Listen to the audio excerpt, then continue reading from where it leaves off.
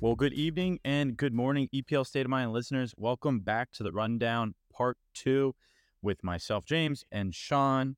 This is a pickup from what we did last Sunday, which is what we want to kind of do before the transfer window ends. We're going to go through the remaining half, most likely, of the teams, go over what they did over the summer, kind of a recap of what they did last year, not too much into that, and where we really see them going for the remainder of the season. So really excited to be back here with you, Sean, especially today. I know your team had a massive W, and I don't want to get too into that because I think we'll definitely cover that and some of the happenings in the podcast tomorrow, Tuesday, whenever we're able to record that. So I'll let you marinate in the victory a little bit longer before you get to tell us how you really feel.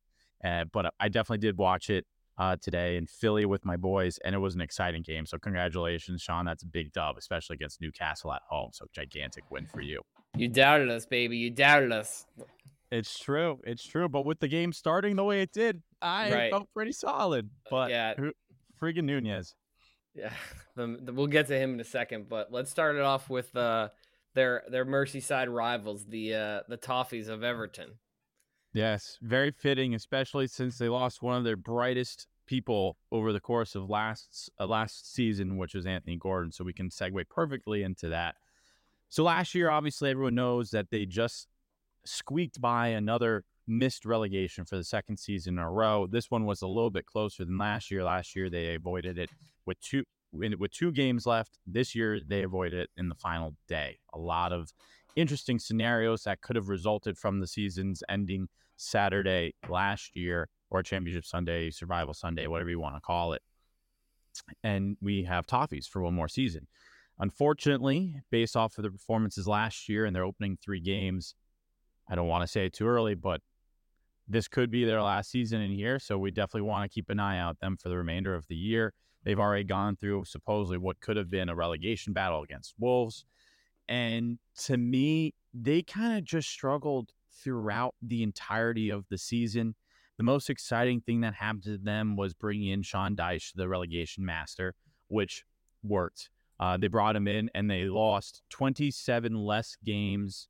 I'm sorry, 27. They lost 27, I think, before Sean Dyche, and 25. I'm sorry, they lost 32 against Frank Lampard and only lost 25 against Sean Dyche. So that's probably the most exciting thing that happened to the Toffees during the season last year. The biggest issue for me was where they were going to get goals from, and to me, it's still the main issue that they have here this season. So going into the summer, there was 2 big takeaways I had. One, before the season ended last year, they renewed or extended Pickford's contract to 3 years. Now, this was a two-point position for me. One was to keep him in case they did stay up, but the other was a safety net to increase his contract value for a possible sale if they did get relegated. Increase his value because his contract's longer. Part of me actually thought we probably would see him go this summer just because of how hot the keeper window was, or the keep it market was this summer. So part of me is kind of a bit shocked, but obviously Everton need every little bit they can get. So keeping their best player is probably a smart thing to do. Other than that, I'm sure you know a lot about the attacking prowess or the lack thereof, and I'll let you take that. But what did you think about my take on Pickford? That aligns with what you're thinking? Yeah, no, I mean, I definitely think there's some component of truth to that where it was twofold, right? If they stayed up, they're going to keep them. Now they have them under contract long term, and if they went down, like you said, would have garnered more value. So definitely agree with that perspective of it. And I think the other thing that you said that I really agree with is that you just don't know where goals are going to come from in this team. Dominic Calvert-Lewin was the guy or I guess really in the past and leading into this season, the guy that they expected to do it. But, he never stays fit. We've already seen that this year. He's gotten injured and, didn't look too inspiring before that injury. These were the second lowest scorers in the league last year, only behind Wolves. So they were averaging less than a goal a game with 34 in total on the season. To address some of those issues, they brought in 3 attacking players, the first of which is Youssef Chermiti. He's a striker, Portuguese young striker. I think he's only 19. Came over from Sporting Lisbon, which is obviously one of the biggest talent factories in Europe. He's more of your classic DCL type of target man. He's 6'4". He's pretty good in the air, but similarly also struggles with injuries. And at 19, we haven't seen a ton of him yet. And then you move over to Arnaud Danjuma. That's the big one as well. He was actually at Everton last year for medical, and then was not able to make that move. Ended up going to Tottenham, and now is back at Everton. So it'll be interesting to see what happens with him. But he's a guy who really drives the creativity. I think something that they lack is obviously that creativity. And then the final signing I just wanted to mention was Jack Harrison, who they brought in from Leeds. And he's currently banged up with a hip injury, but he's the classic, late game substitution type of player. You can throw Jack Harrison on, and with his pace, his dribbling ability, I think he can cause problems for defenses late in games. So when he gets back to fitness, that'll definitely help. He had 12 goal contributions last year for Leeds. So I think, he can either play, like I said, coming in off the bench or even starting. It's not like they're unbelievable on the wings. I think Damari Gray is probably their best player, but across from him, it's certainly an open spot. But unless you had anything else, I mean, I think this could be the year they go down. I really don't have the same positive feeling or confidence in them that they've had in previous years. They stay up, but it is early at this point. Sad as it is to say that, because this is obviously a historic club. They're one of, I think it's 6 teams who have never been relegated from the Premier League and have the longest spell in the top flight besides the Gunners. But I just don't see the goals there, and I don't think it's a very impressive or good team. Even their loss this weekend against Wolves, 1-0. They gave up a goal late, just kind of switched off defensively. And, if you're not scoring against Wolves, who the fuck are you going to score against? I mean, that's a team that you're going to be competing with, at the bottom of the table. You got outpossessed, outshot, didn't score a goal, didn't create anything crazy. It's just, I do like a couple of moves they've made, but the other thing I don't like is you bring in the corpse of Ashley Young. He's 38 years old. Yeah. He's going to be your every week fullback across from Seamus Coleman, who's also older than, the crust in Kyle's underwear. It's ridiculous. So I think this is it. I think this is it for the Toffees. And unless, just throw it over to you, any last thoughts that you have on them? I don't know. They're kind of lining it up to be that way. Right now, they're in the green with their transfer money. They are net positive, which is never a good sign if you're a relegation team. It's kind of throwing up a bit of a white flag there. They're saying we're going to minimize all forms of financial loss this season, and we'll be back. Sometimes in order to get through the storm, you got to go deeper into it, and that might be going down to the championship for them. Unfortunately for me, I did think maybe they would get a little bit more backing, but obviously financial fair play regulations kind of prevented from doing so. And I thought they were going to do better than they are currently. But yeah, they're the only team that doesn't have a single goal out of the first 3 games. So, Sean, I think you're early on saying it, but I do not think you're wrong. So unfortunate. Going to the next team who was promoted last year and exceeded their expectations is Fulham. And we talked about this a little bit last year as well, how they came in, they did extremely well in the championship, and they were kind of a bit of the definition, I think you even said it, of a yo-yo team, that they would be up in the Premier League, they'd go back down, then they'd come back up, then they'd go back down. So last year, they're looking to stay up here for the second season in a row, which would break a bit of a bad habit there for them. So it's great. Heading over at Craven Cottage is always a difficult game too. So it's a team that now has the base that they need to build on. But unfortunately, they needed more depth and they needed more quality. And unfortunately, I think they did the complete opposite of this as well. And they lost their main people, or are going to be losing their main people. In my kind of instinct here, they really needed to have Mitrovic back and firing on all cylinders again like they did last year. We know the last time he was in the Premier League, from having a great time in the championship, he didn't do so hot, but last year he finally did. I think as soon as he got that suspension for pushing the referee during the FA Cup game, I think that really was it for him. He wanted out of the Premier League. He's out of the Premier League now, and that kind of leaves Fulham holding you-know-what in their hand with Raul Menez, right? And they brought him in from Wolves. And to go from Mitrovic to him is a downgrade to me. Anytime you bring someone in to replace somebody, it needs to be an equivalent younger or it needs to be better. And unfortunately, they're just not getting that with Raul.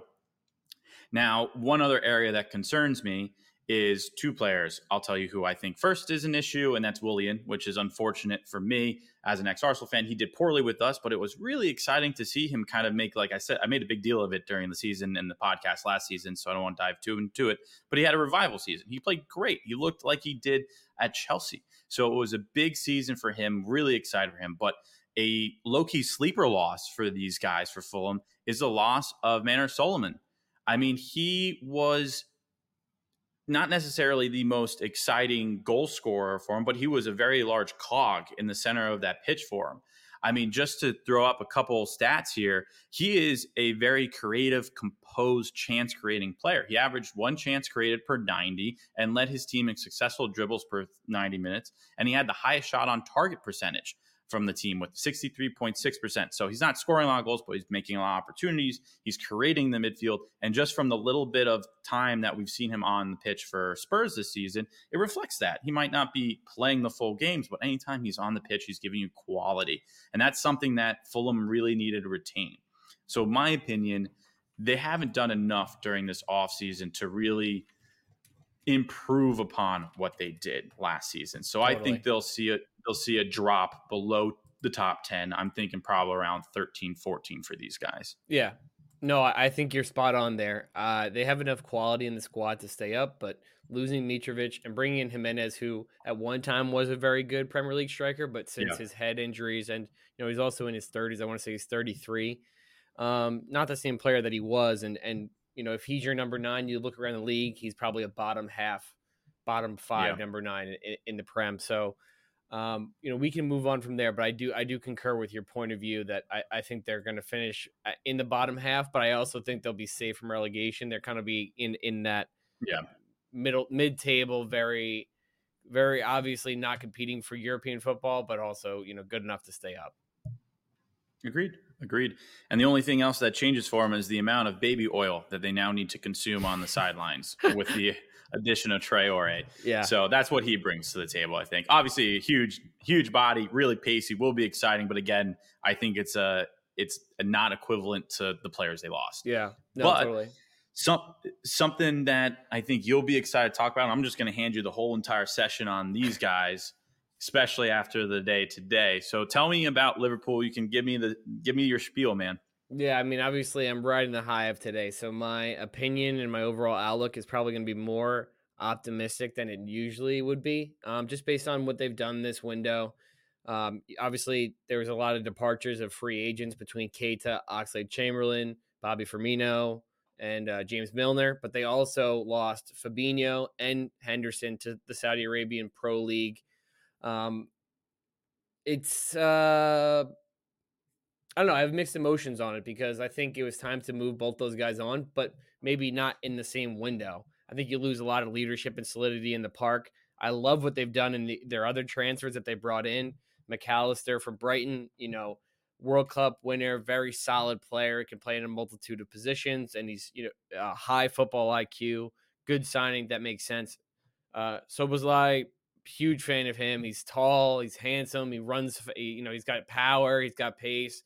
He can dribble past people. He's got, I think somebody to keep an eye on. He could be a goal of the year contender kind of guy. He just has shown these flashes. But I mean, if you look up his highlights, that guy can hit one from deep. He's really good set piece taker as well, which gives him another dimension.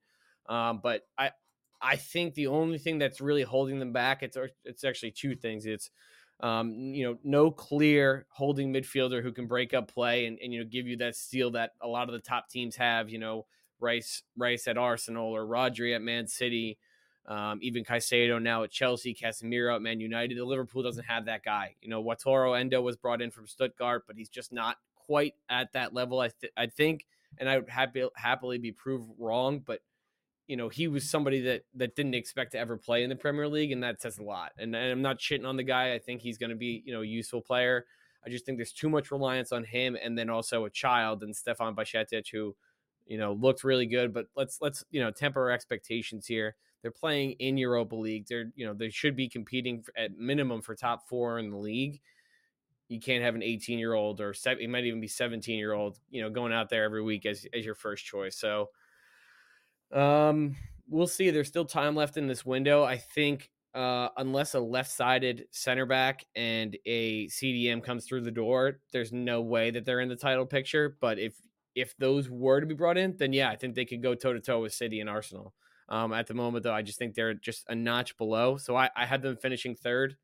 I don't know if you agree with that or not, but that's where I've got them at the moment. But just moving on from one end of the table to the other, you got Liverpool to Luton Town, which is just such a different type of vibe.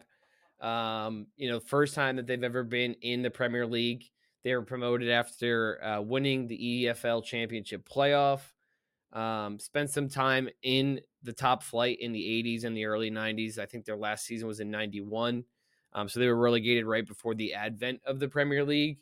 But just a very small club, both from a history standpoint, also fan base size, and then also where they play at Kenilworth Road, which is, over 100 years old. And they actually have the smallest capacity in the Premier League with, I think it's just over 10,000 fans. So pretty wild. They actually have not had a home game yet because of some issues with building their stadium. I think they put 10 million in renovations in just to, meet Premier League standard. But I do actually like the business that they've done. I think it was, a relatively unexpected promotion for them. I know they finished third, so they were obviously a good team last year, but they just don't have the investment of a lot of the clubs that come up, compared to a Fulham or a Brentford, for example, who've been recently promoted. Nottingham Forest last year came up and spent a ton of money. I think that they brought in good players. Ross Barkley has Premier League experience, as does Marvelous Nakamba, who was there on loan last year. They brought in 3 or 4 players from the championship who are, young, standout, impactful players. Chidozie Agbene, who's an Irish international. He was the star man at Rotherham and kind of brings positional versatility. He could play on either wing. He could play in the 10. He could even play up front if you want, or as the second striker. So he's got a lot of versatility. They brought in Ryan Giles from Wolves, who was actually on loan at Middlesbrough last year. He looks like a really promising player. I think he's going to be one of their key guys. And then the last one is Tahith Chong, one of the best haircuts in the league. He's got a huge flowing mane of hair. He was a former Manchester United Youth Academy player, but he's toured up in the championship at Birmingham City for the last 2 seasons, the first of which was on loan. And now he moves to Luton Town. He gets a chance to play every week in the Premier League now. So, I'm excited for them. I think Kenilworth Road is going to be rocking, and we'll be seeing, a couple of teams throughout the year drop points there because it will be a tough place to play. And obviously, there's fans that never expected to see Premier League football. So they're going to bask in every second of it. But I don't know if they have enough Premier League quality players to stay up. I just think that's too tall of a task, but interested to hear what you think. Yeah, no, I mean, to me, one thing I'll point out as a kudos to Luton Town, they're obviously going to get a ton of money this season, just being who they are, coming from such probably low expectations, but just being the Premier League, all the broadcasts, the ticket sales, it's going to go through the roof for these guys. So regardless if they stay up or go down, they'll have a nice little pile of cash, so to speak, that they can use in the next season. One thing about the cash, they've only spent 22.75 million euros this summer transfer market, which is typically a little bit low for someone who, or a newly promoted team, to actually expenditure wise, in my opinion. But just to put these guys into perspective for everyone who might not be familiar with, I did a quick little something here, a table where I showed you the lowest value team transfer market money wise, the lowest and the highest, and then compared the lowest salary annually to the highest. And then obviously, because we love talking about the stadium, the largest stadium in the PL compared to the smallest. So with the smallest team market value is Luton Town at 62.6 million pounds. The highest is Man City with 1.07 billion pounds. Okay. So that's a million, but with a B. So it's way bigger. So you can just see the comparison between Luton Town and Man City is ginormous. And everyone in between is substantially higher than Luton Town too. So then total yearly salaries, lowest in the English Premier League is Luton Town with £4.9 million. Highest, of course, is going to be Man City with £178.5 million. That is crazy. So to even expect a team like this to compete with that's such a high standard is beyond fathomable. You know, it's just that is what we're dealing with when we come into the Premier League, and these teams that come up from League 3, League 2, League 1, Championship. It's just not the same quality, which is why you see it flip-flop. The yo-yo happens so much. Last year, like I said, was a bit of an enigma where all three teams that were recently promoted stayed up. And then just because we love them so much, the smallest stadium size, Kenilworth Road, 10,356 people. And that's going up right now through those renovations. And the largest one is Old Trafford, which is Man U's, which is 75,653 people. So that's kind of what I think about them. I don't see them staying up, but it's very exciting to always see a new team in the EPL. Kind of a good segue. We went from the lowest of everything to the highest. So we're going to swing right into Manchester City. I don't think there's a lot we can talk about other than the fact that they, like you said here, won everything and employed a Viking robot programmed to score goals. And that's pretty spot on. And that's exactly what happened during their season last year.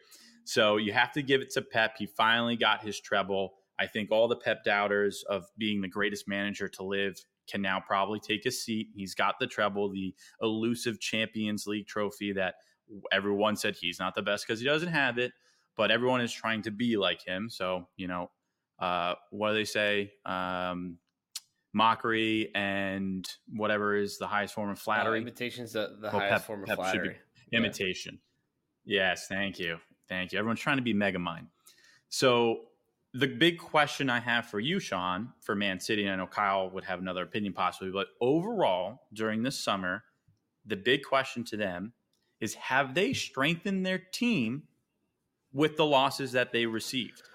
Yeah, I would say that they're weaker today than they were 2 months ago or at the end of last season. Now, the other question to respond to that is the gap that they've lost, is it, you know, enough where the teams around them have gotten better and going to surpass them? You know, it's really tough to say that. I still look at this team. You know, Josko Gvardiol was brought in from Leipzig. He's one of the, you know, most highly thought of center backs in the world. Really good, you know, ball playing center half. Mateo Kovacic comes in for Gundogan. I think that's a downgrade.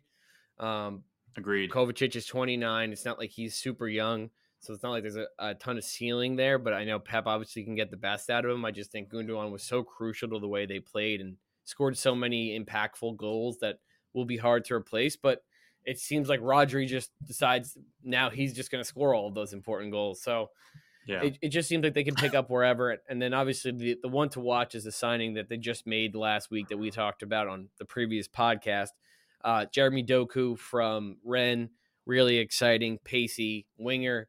You know, if he's one-on-one with a fullback, your cheeks are clenched. You know what I mean? You're like, this guy, he can cook anybody. He's really special. So, you know, we'll see. But I think it's hard to bet against them. Yeah. In terms of winning the Premier League for a record fourth time. It's never been done before, but you know, they have the manager to do it. They have the best defense in the league. They have a striker who broke the Premier League record easily in his first season for goals. Yeah, goals in a season in his first season. Now again, remains to be seen whether or not he can do all, you know, to that same level again, and especially without Kevin De Bruyne for at least the next couple of months. So if there's a time for a team to you know, start out of the gate strong, this is the year, because we know what they're like when they get going in February. So you have to bank as many points as you can now, and you know, go from there. Yeah, I mean, I thought we had Sheffield do us a favor today. That was a close one. We'll talk about it. Actually, I don't know if we'll talk about it tomorrow. I wasn't that excited, except for the fact that Sheffield really almost got everyone in the Premier League pretty happy. They tied it up 1-1. Haaland missed a PK. And not for nothing, the depth of this team is just not there for me. They're the smallest roster as well. So I thought maybe that they would kind of, you know, expand upon that. Their academy isn't quite as pronounced as like a Chelsea or like I'll even say an Arsenal or a Liverpool, but it's getting there. Cole Palmer, I don't know if we mentioned him before, but he was looking at to be the replacement for Mahrez before Dooku came in. So there's some competition there. Palmer might be leaving on either a sell or a loan before the transfer window is complete. That's a player to keep your eye out for. He had a great preseason. He had a worldie, scored against Arsenal in the Community Shield. So I mean that's promising youngster from there. But you can see how Pep kind of treats his young players. A good season, and then you look at Phil Foden. So we'll see what comes of these guys. I overall don't think that they improved their squad, but I think the biggest thing that you pointed out is that delta now still too large. And every team, I think, in the top half of the table this year improved, with the exception of maybe Man City, that they didn't necessarily take leaps and bounds. But it doesn't mean that everyone got improved to their standard. It just is going to make it a lot harder to come in second place now. It's essentially what it's going to be. But we'll see how it is. Hopefully we don't have a four-peat. It would be the first time, but I would not be surprised. So fingers crossed there for everybody. Moving to the other Manchester team, though, is Manchester United, of course. And my biggest thing for these guys is they're, like I said before, they kind of got off to the same start as last year. A bit rocky. They really pulled it through towards the second half of the season last year, but that's because they had some key players come in like Casemiro. I will say Weghorst came in. He didn't have a massive, presence, but he held the ball up nicely. So it gave the opportunity for Rashford to play on the side, play off of him, and get those guys firing on all cylinders. They don't have that luxury of bringing in a new Casemiro again to save them for what could potentially be a bit of a rough start, a bumpy start. They did pull out a win yesterday out of the last bit of dying embers. They went down 2-0 to Nottingham Forest, but we can talk about that a little bit more tomorrow. For me, Man United, if they can stay top four this season, they have a larger arching problem for me, and that's the age that they have for their key players.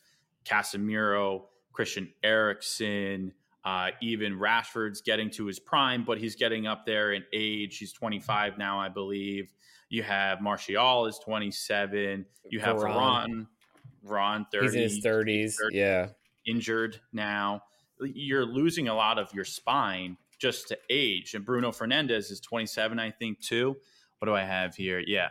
The lineup that he's 28, Bruno. The lineup that they started against Forest this week was one of the oldest lineups of the weekend. And it was 27.5 years of age. So that's a concern to me. They did bring in, of course, a new striker because that's what they desperately need to keep Rashford on the left side in Højlund. But he came in injured right away, and he's 20, and he's never been Premier League tested. And to be honest with you, he didn't have that shining of a reputation in Serie A. But that's because he's young. So he could be the next Haaland, but he's spelt his last name differently and is from Denmark. So we'll see how he develops there. What do you think, Sean? Yeah, I mean, obviously, you look at this team. There's no question now at this point that it's Erik ten Hag's stamp is on the squad. He's spent over $350 million since coming into the job just over a year ago now. So now he's got Onana at goalkeeper. There's at least one at every position, whether that's goalkeeper, center back, with Martinez, fullback with Malacia. They brought in Casemiro. They brought in Eriksen. Mount came in this summer as well. I mean, we'll get to that in a second, but a guy who's genuinely never impressed me in any game that I probably watched him 15 times between England and then also with Chelsea. He's never impressed me. I don't know how on earth he's worth $60 million. But yeah, I think the two biggest things they needed last year, it was obvious for anyone who watched them. David De Gea had to go. We talked about that several times. They bring in Onana, who is much better with the ball at his feet. Definitely kind of unlocks a style of play that Ten Hag wants to. But he's, as we've seen, he's a little bit mistake prone, and he's also awful in the air in terms of commanding his box from crosses and things like that. Should have had a PK against the Wolves. Right, against Wolves. And yesterday they gave up a goal on a corner from what's the guy's name? I forget from Forest. I'm sorry to whoever he scored the goal off the corner kick. I think it's like Bamba or something like that. Where's number 30? Anyways, so they upgrade there, but I don't think it's as big of an upgrade when you look around the league. I think David Raya is a better goalkeeper. I think Allison obviously is the best in the world in my opinion. Great save today. Just wanted to shout out that game one more time. You talking about the one that hit the crossbar? He popped up there. Yeah, well, but he's unbelievable. Yeah. So yeah, I think it's an upgrade, but I don't think he's one of the best in the league. I think Højlund, it's going to take some time to adjust. He's out injured right now. Yep. He honestly reminds me a little bit of Darwin Núñez. If you just like talk about the style of play, like he's big, tall, very pacey. Not the most technically gifted player in the world. He's not going to link play super well, but he's going to run the channels. He's going to get his head on a couple of goals here and there. Yeah. I expect, obviously, he scored 9 goals last year with Atalanta, or I think maybe in his career, that's what he has. But regardless, he needs to at least put that up to be worth $75 million. Yeah, at the age you of have 20. to have an instant impact. You have to have an instant impact. Yeah. Well, the only impact he's got is his tush on the bench right now with that injury. So it's money well spent. But I just wanted to say one thing before we move on. This is going to be controversial. I'm sure if Kyle's buddy Ian is listening, I don't see this team making the top 4. I don't. I think tough. It's tough. I don't see it. I don't think they're as good as City now. Are they as good as Arsenal? No. I think Liverpool's going to be back better. You kind of got cut off there. I said I think they're going to finish 3rd. Yeah. That's my. I think they could push for the title if everything worked out, but I don't see that with Man U. I don't see them being able to do it. I think Newcastle's stronger this year than they were the previous year. I think Chelsea, potentially could get in that mix, and Tottenham even has showed some promise too. But Man United doesn't impress me. It's just it's a obviously a very good team, but you spent almost $400 million now at this point, and there's still question marks at several positions. There's guys who don't fit the system. Wan-Bissaka is a great one-on-one defender, but I mean, the ball at his feet, you'd be better off with putting a newborn out there that'd have the same amount of poise and control on the ball. So for me, I just think they take a little bit of a step back, especially with Champions League football to contend with. They're one Casemiro or Rashford injury away from being in trouble because there's a lot of guys who are underperforming and, haven't shown they can be relied upon to be stepped up. So that's just the way I see it, though. I'm biased. I don't like them. I think you're right. The Red Devils they have a challenge in front of them. I keep going back, and I always go back to that age. If you see that issue, you typically go, okay, I'm going to have a restart. They've started to do that slowly, player at a time per season. I think they need to probably bring in a little bit more at once so that they could develop all together. But we'll see. I think this last game that they just won against Nottingham Forest yesterday was a big lifeline. They crawled out of a big ditch that they could have found themselves in. So we'll see. But it's all going to and this is not just for Man United. This is for like Chelsea. This is for Tottenham. This is for Arsenal out there. It's going to come down to these top 6, the big 6 games. You have to beat the big 6 guys. You have to create that separation. And Man United struggled with that last year. So it's very and they're 0-1 this year. They're 0-1, lost to Tottenham, Spurs. And they have 2 big ones coming up. They have Arsenal next weekend, and then the following weekend they go to Brighton. So those are two tough games, teams that they lost to last year. So we'll see. I think we'll find out pretty quickly whether or not they're legitimate contenders. I just think it's ridiculous that they've spent that much money and no one even considers them a contender for the title. It's wild. Like if anyone else spent that level, I mean Chelsea, I guess, spends even more, and somehow it's okay that they have no expectations. It's just lunacy to me. All Chelsea fans care about is winning the friggin' transfer window. Like, congratulations. I mean, me personally, I like to win trophies and finish top 4. That's just me, though. But let's move on from them. Let's hop over to Eddie Howe, the Saudi-backed Newcastle Magpies. They got to hold that fat L today after Darwin Núñez decided to take over. But I really like the moves they made this summer. Harvey Barnes came in from Leicester for $40 million. Sandro Tonali, he drinks Moretti and eats spaghetti and hates fucking Sunderland. I don't know if you've heard that song. He looks like Ezio from Assassin's Creed 2, but he plays a little bit more like an Andrea Pirlo, like the classic regista Italian playmaker. Can pull the strings from deep. but he can also, get forward and play a box to box. I like him a lot. Yeah, he's And then impressive. they brought in depth. Yeah, he is.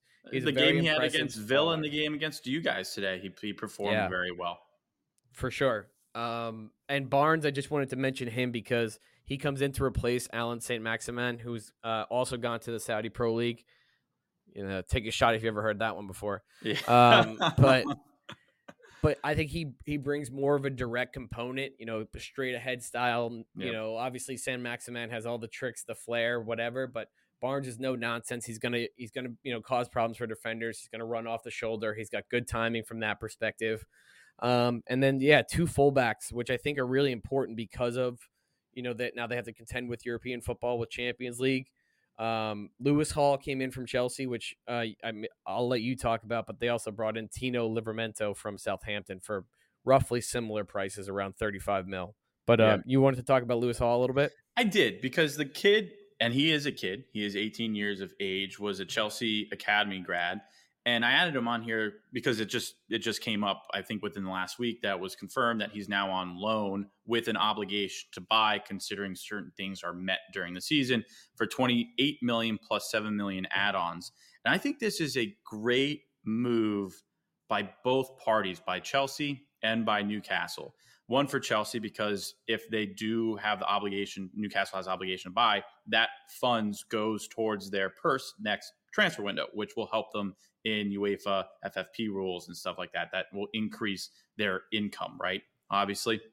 And without, any type of European soccer right now, they don't necessarily need it because they're within the EPL standards right now. But more importantly, I think it's a smart move for Newcastle, because this kid's 18 years old. He got starts last year. He got time with Chelsea. He shows a lot of promise. And the back line that is Newcastle right now is extremely experienced and extremely strong, and offers a great opportunity to guide this kid into what could be a really successful future. And especially since right now, if you look at the left backs that they have with Dan Burn, who's 31, he's a monster of a human being, but he's 31 years old. And then Matt Targett, who's just above average, I think, in that back line, give or take. Yeah, he's a pretty 27. average player. Yeah, he's an average Premier League defender. Exactly. So Hall is going to be creating competition with Targett when Dan Burn isn't available. And I think he's going to learn a ton from Trippier, Shearer, and Burn. I mean, it's a recipe for development there. So I think he's really excited. Apparently him and his brothers were big Newcastle fans growing up. So I think it's an exciting move for him. So I think that's my highlight of the loan or transfer market for them. But obviously they needed depth all around now, having the Champions League. So it'll be exciting to see if they're able to cope with midweek games and not have as many injuries as they potentially could have had last year. Right. Yeah. And I just one more thing before we move on. Where do you see them finishing? What's the ceiling for them? I mean, the ceiling for them, I think, is back at third place. I don't think they'll come in second, because of the midweek games will create a bit of a problem for them. And I don't know if we've seen Eddie in this type of position before. I don't know his background as well. So it's new for Eddie Howe too. So we'll see how the team copes with that. But obviously losing today against Liverpool when you have 10 men since minute 28 at home, that's going to be a bit of a self-esteem blow that we got to see if these guys can bounce back from a little bit here. So, when life gives you lemons, you try to make some lemonade out of it, but this is just not one that I think they're going to get any, yard sale from. But it will be exciting to see them continue the path down something maybe even greater. But as far as continuing a path of something great, I don't really know if we can say the same thing for this team, and that's Nottingham Forest. So the City Ground is obviously always a fun place to play at, which is where they were home this week against Man U, right? Yeah, so obviously opened up in the first 5 minutes of the game, scoring 2 goals. I think Nottingham Forest probably outplayed or outperformed their season last year as well. They were the worst away team in the Premier League last season, with their only win coming over Southampton. So that says a lot about a team. And to have absolutely only one win in an away venue and still stay up is pretty impressive. So, I mean, they picked up 7 points all year round on the road. That's horrible. That is absolutely horrible. So that's you definitely play 19 games on the road. They got points in 3 of them. It's horrible. And, this comes after a very busy summer last year in transfer window with them last year. They essentially bought 2 new teams because they had everyone on loans to get up into the Premier League. So it was a quiet window for them. But if you want to get into that, the only one I can really speak upon, I mean, I know all of them with Elanga and Chris Wood, but the one I would talk about is Matt Turner coming into being the number 1 keeper. I love Matt Turner, one, because he's a New Jersey-born native, and he's USA's number 1 keeper, and he was on Arsenal. But now that he's not on Arsenal, I feel comfortable enough to say that he just wasn't a good backup. So I just don't think he's a great number 1 either. I think kudos to him for never playing soccer before college, essentially, and now he's playing in the English Premier League. That's insane. It's incredible. But to me, there might be a little bit of luck in there for him. He has the basic skills, but I don't think he's a goalkeeper that we're going to be talking about for too long. I love the kid, don't get me wrong, but I just don't think that he's a number 1 spot.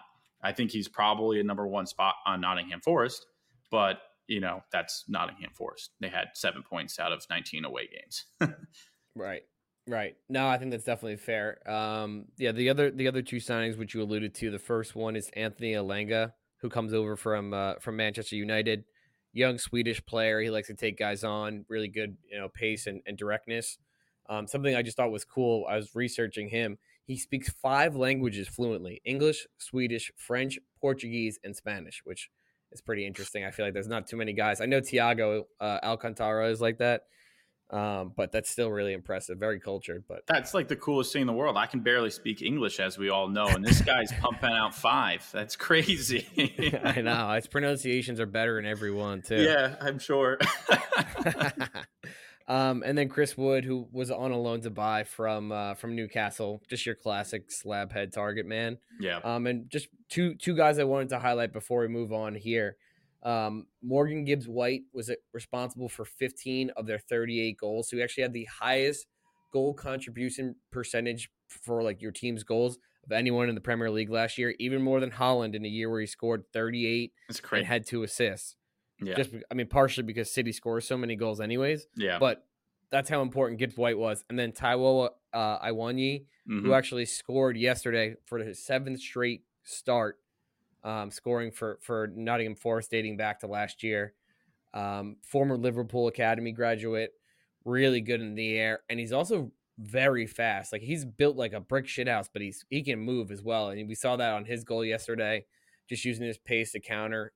It's a team just generally, they're very dangerous on set pieces, especially throw-ins. We saw that last year. And they're very dangerous on the counter. So they'll take points off teams, at the top half of the table throughout this year. Don't be surprised, if they beat even Man City at the City Ground or Liverpool or Arsenal or whoever. Yep. They are tough to beat at home, and they are very dangerous on the counter. But a team with probably not nearly as much bite, the final of the promoted sides, Sheffield United. So coming up with Paul Heckingbottom, I just love that name. That's the manager. I personally, I'm a little bit down on these guys, and I do have to say I love one of the signings they made in Gustavo Hammer from Coventry. Another great name. Right.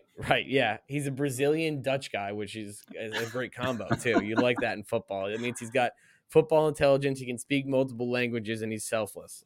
It's like that's a great combo to have. But, yeah. He's a direct replacement for Sander Berg, who just departed for Burnley. And was their best midfielder in the championship last year. The other thing is they lost their leading goal scorer, Iliman Ndiaye. He scored 10 more goal contributions than any other member of the squad in the championship. So that's a lot of money, and goals out the door. He went to Marseille, so that's a tough blow for them. And just my key takeaway for them is I just don't think they have enough creativity or goal scoring to stay up. But I do really like Hammer. Keep an eye on him. He's already scored 1 goal, but he can really hit him from distance. He's going to score a couple of bangers this year. You can put money on it. Absolutely. And they definitely spent more than Luton Town this summer. Yes, I think definitely. They probably might have spent the most out of all of the promoted teams, other than I think Burnley got a couple big names in there. Yeah. With the goalie. And I would just say, I would just say the other thing is like pretty much the number that you have to break at a minimum to stay up is 50 million. In terms of investing in the squad, and obviously, just because you spend that money doesn't mean it's a good It's good investment. money. But Yeah.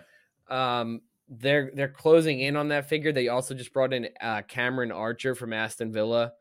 He shined on loan last year at Middlesbrough. He got loaned out in January and scored 11 times and had 6 assists in just 20 games. So we'll be interested to see what he looks like this year against Premier League competition. But one to look out for. I think he's only 22 years old, so Yeah. he's got a bright future ahead of them. But this is also a team that I see in the relegation dogfight and going down. So Agreed. I think my 3, and it's potentially subject to change, but my 3 would be Luton, Sheffield, and then Everton. And there might be one other team that we're about to discuss that I think I'll be thinking about there too. But do you have anything else before we move on?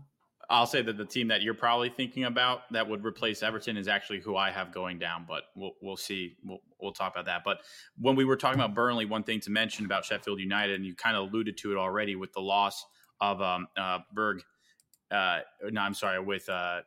Ilman Nadai. Yeah, that's not too shabby. And they were first in all of the attacking categories over Burnley last year in the championship, and it was mainly because of their striker. So that's a massive blow. I can't point out that enough, even though you have already done it. But as far as it goes with strikers and losing them, Tottenham Hotspurs finally did the deed. I think they wised up. Bayern Munich was knocking on their door for the whole summer. They really prolonged it. They waited till the end, but they sold Harry Kane. And they sold him for over 100 mil. So that is some great business, I think, by Spurs. I watched this one video by The Athletic that kind of said, what is your value if you keep Kane and lose him on a free? So on average, every season that Kane has been with the Spurs, he's provided at least 30 million euros or pounds, rather, in Champions League money. So essentially the argument to keep Kane was he'll get you guys top 4, possibly. And by that means you get at least $30 million in revenue from TV and stuff, as long as you're in the group stage. So if you get into the round of 16, you're probably closer to around the 60 million mark, which is obviously a good run and something that Tottenham would strive for. But it's still 60 million is not as much as 100 million. So selling him gets you the 100 million that you're able to spend. And they spent so well.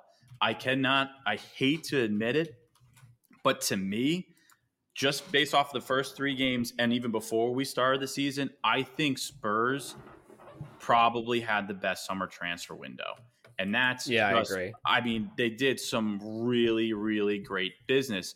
And just looking at the name, the first thing that they did was they got a discount on Kulusevski from Juventus from the loan. All the obligations to buy and whatnot. Juventus was no longer in European soccer, so Daniel Levy goes, "Yeah, I'll keep him, but I'm going to keep $5 million more as well." So they bought him for $30 million, who was a great add to their squad, really complemented Son on the other side very well, became a huge threat on that right side. He's got a killer left boot. They brought in probably one of the most underrated center midfielders in the EPL, just because he was on Leicester City for a while. And that's James Maddison, age 26. He's a veteran, has experience, and he's a magician. And he's shown it already with multiple assists to this team, who's pairing very, very well with someone that you talked about last one as well, which is Basuma, right? They're playing exceptionally well together.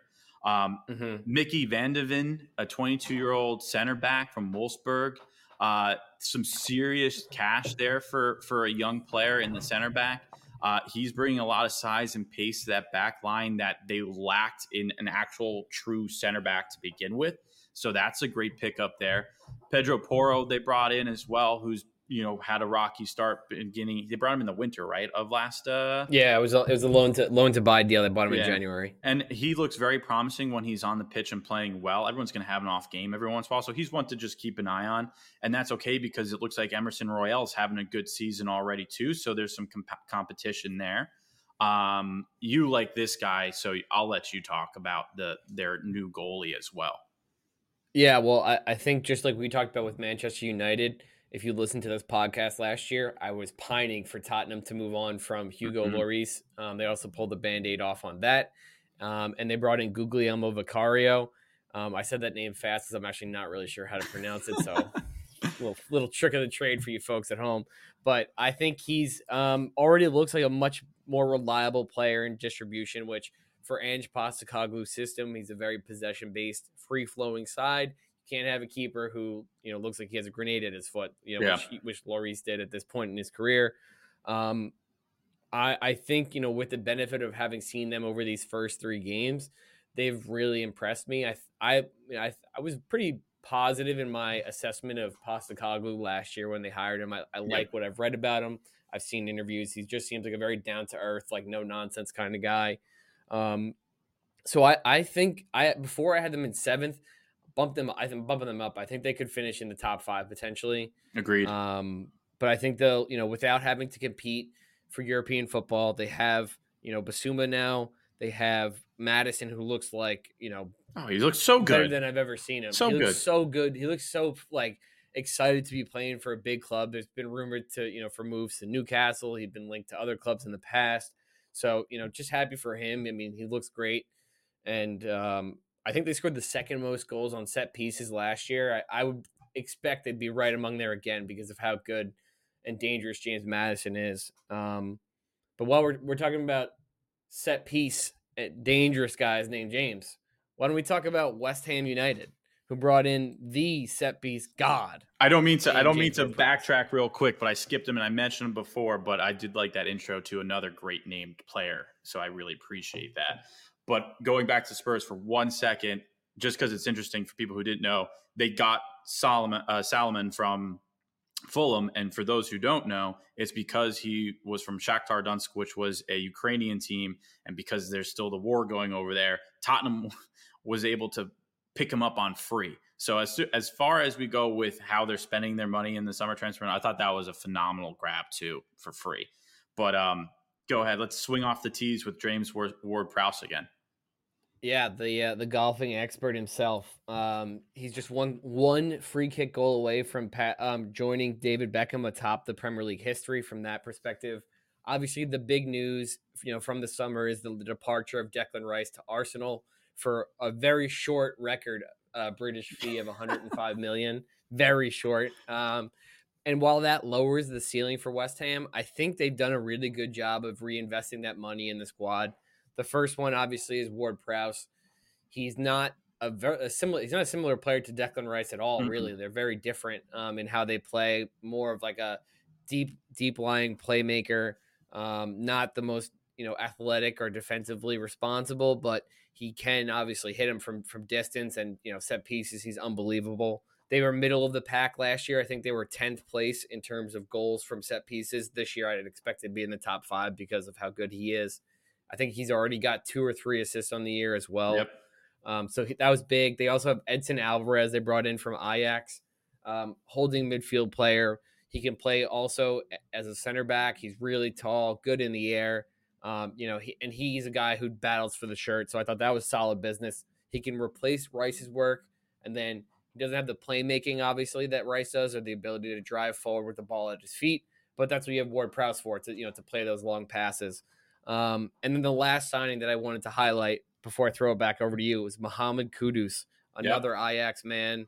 Really exciting player. If you've not seen this guy play before, look him up. I've watched him a couple times because Liverpool's played Ajax 2 years in a row previous to this in the Champions League, and he stood out both times for me. Really exciting. He can play both as a striker. He can also play deeper in midfield.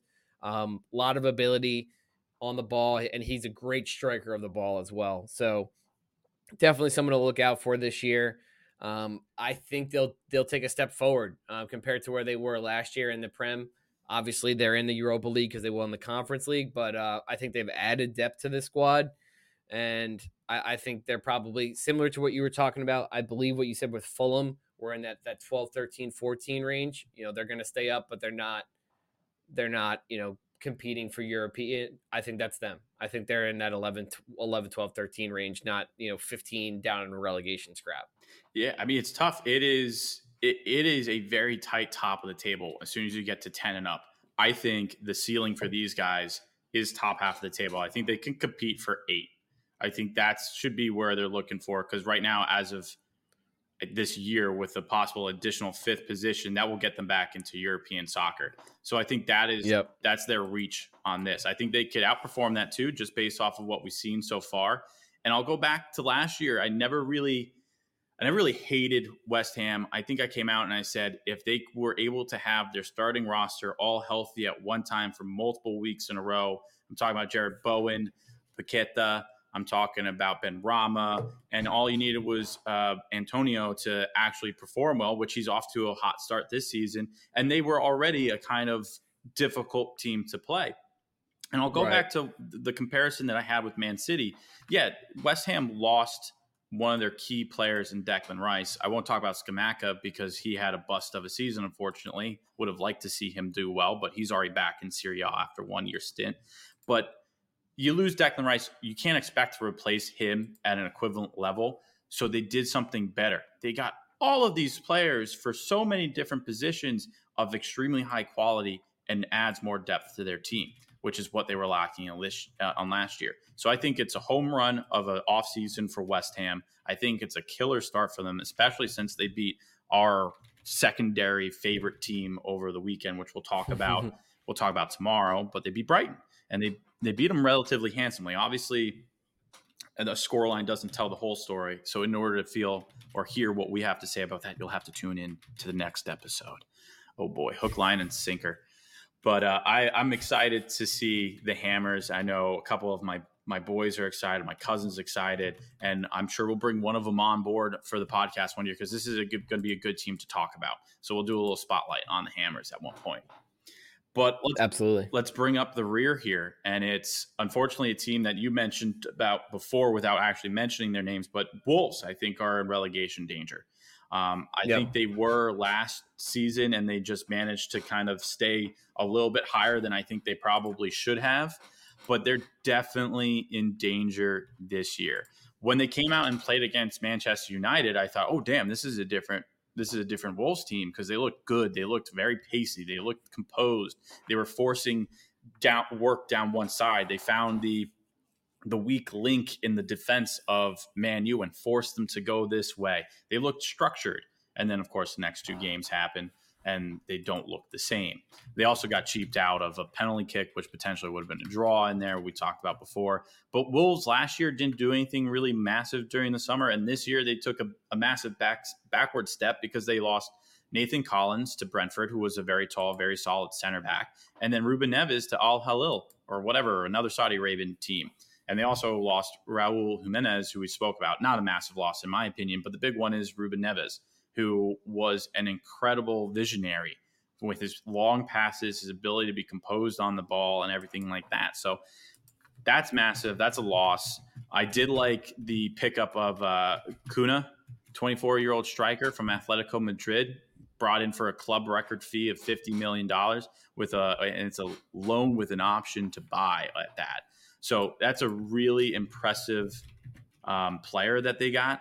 The only downside to that with the loan, maybe they're already alluding that they might not need him next year because they're going down. I don't know. We'll see. But what do you think about the Wolves? Yeah, I just don't see enough goals in this team, and we've said that about other teams, and I think that's the issue consistently with teams at the bottom of the table, with the exception last year of Leicester and Leeds, who were just slop defensively. But obviously, as we're seeing now, they have Premier League quality players up front in Harvey Barnes, James Maddison. Leeds guys, all their top guys have got moves as well throughout the league and other leagues. But yeah, 31 goals last year. Obviously, that was last in the Prem. They had 4 less goals than anybody else, and they lose their all-time top scorer in the Premier League in Raul Jimenez, as you mentioned, and then Neves, who was their top scorer last year with 5 goals. It's just like where are the goals coming from? 5-goal top scorer. That's insane. Right. And it's insane that they stayed up. The other thing that obviously they're not looking to reinvest in the squad because Julian Lopetegui stepped down 2 weeks ago over basically difference of opinions regarding how transfer should be conducted, meaning he wanted signings in and they told him you can't. There's some financial turmoil there. So they brought in Gary O'Neill, who did keep Bournemouth up, and somebody I praised a lot last year. But listen, if he keeps them up, then he should be the classic survival specialist guy, because I just don't see it with them. I think, as I mentioned before, I think it's a 4 teams really. I mean, obviously this could change. Anything can happen. The season's long, but the 4 teams I think that are in danger are the 2 newly promoted ones in Sheffield and Luton, and then Everton and Wolves. Those are the teams, and we'll get my buddy Nick on. You'll like him, James. He's a big Wolves fan, and I know he's not gonna like to hear this, but they are they're in trouble. They're not in great shape. No. I don't like their setup. Going into the season, they did get a good win over Everton this weekend, and then, as you said, a strong performance against United. And I think Gary O'Neill's good at playing the underdog, but you can only play the underdog for so long, Right, especially when you start out as the underdog. Right, exactly. So I think that, to some extent, it's just going to be too much, but we'll see, man. That does conclude it, but I would say that could be a team that bringing up the rear, both on this list and potentially in the standings. Yeah, agreed. All right, well, that, like you said, brings up the end, the caboose of the Wolves. That's all 20 English Premier League teams between the first part of the episode, which aired last weekend. If you didn't catch it, you can go back and you get the first 8 teams. And it concludes the last 12 that we kind of pushed through here. We will have a recording session set up for either tomorrow or Tuesday, so you'll, at minimum, be able to hear us on Tuesday night, Wednesday morning. So we'll get that back to you, and Kyle will be on board on that. So we'll be able to talk briefly about this weekend's games, a little bit of hot news, and next weekend's must-watches. So if you guys have anything over the next few hours that you want us to talk about for tomorrow or Tuesday, please let us know. If not, Sean, great stuff, man. I think I saw a couple of people sign on from ESPN, going to take a couple of our takes down. Real good stuff. And we'll hear it on the air somewhere else. But until tomorrow afternoon or Tuesday, whenever that may be, I know you're all excited. We'll talk to you then.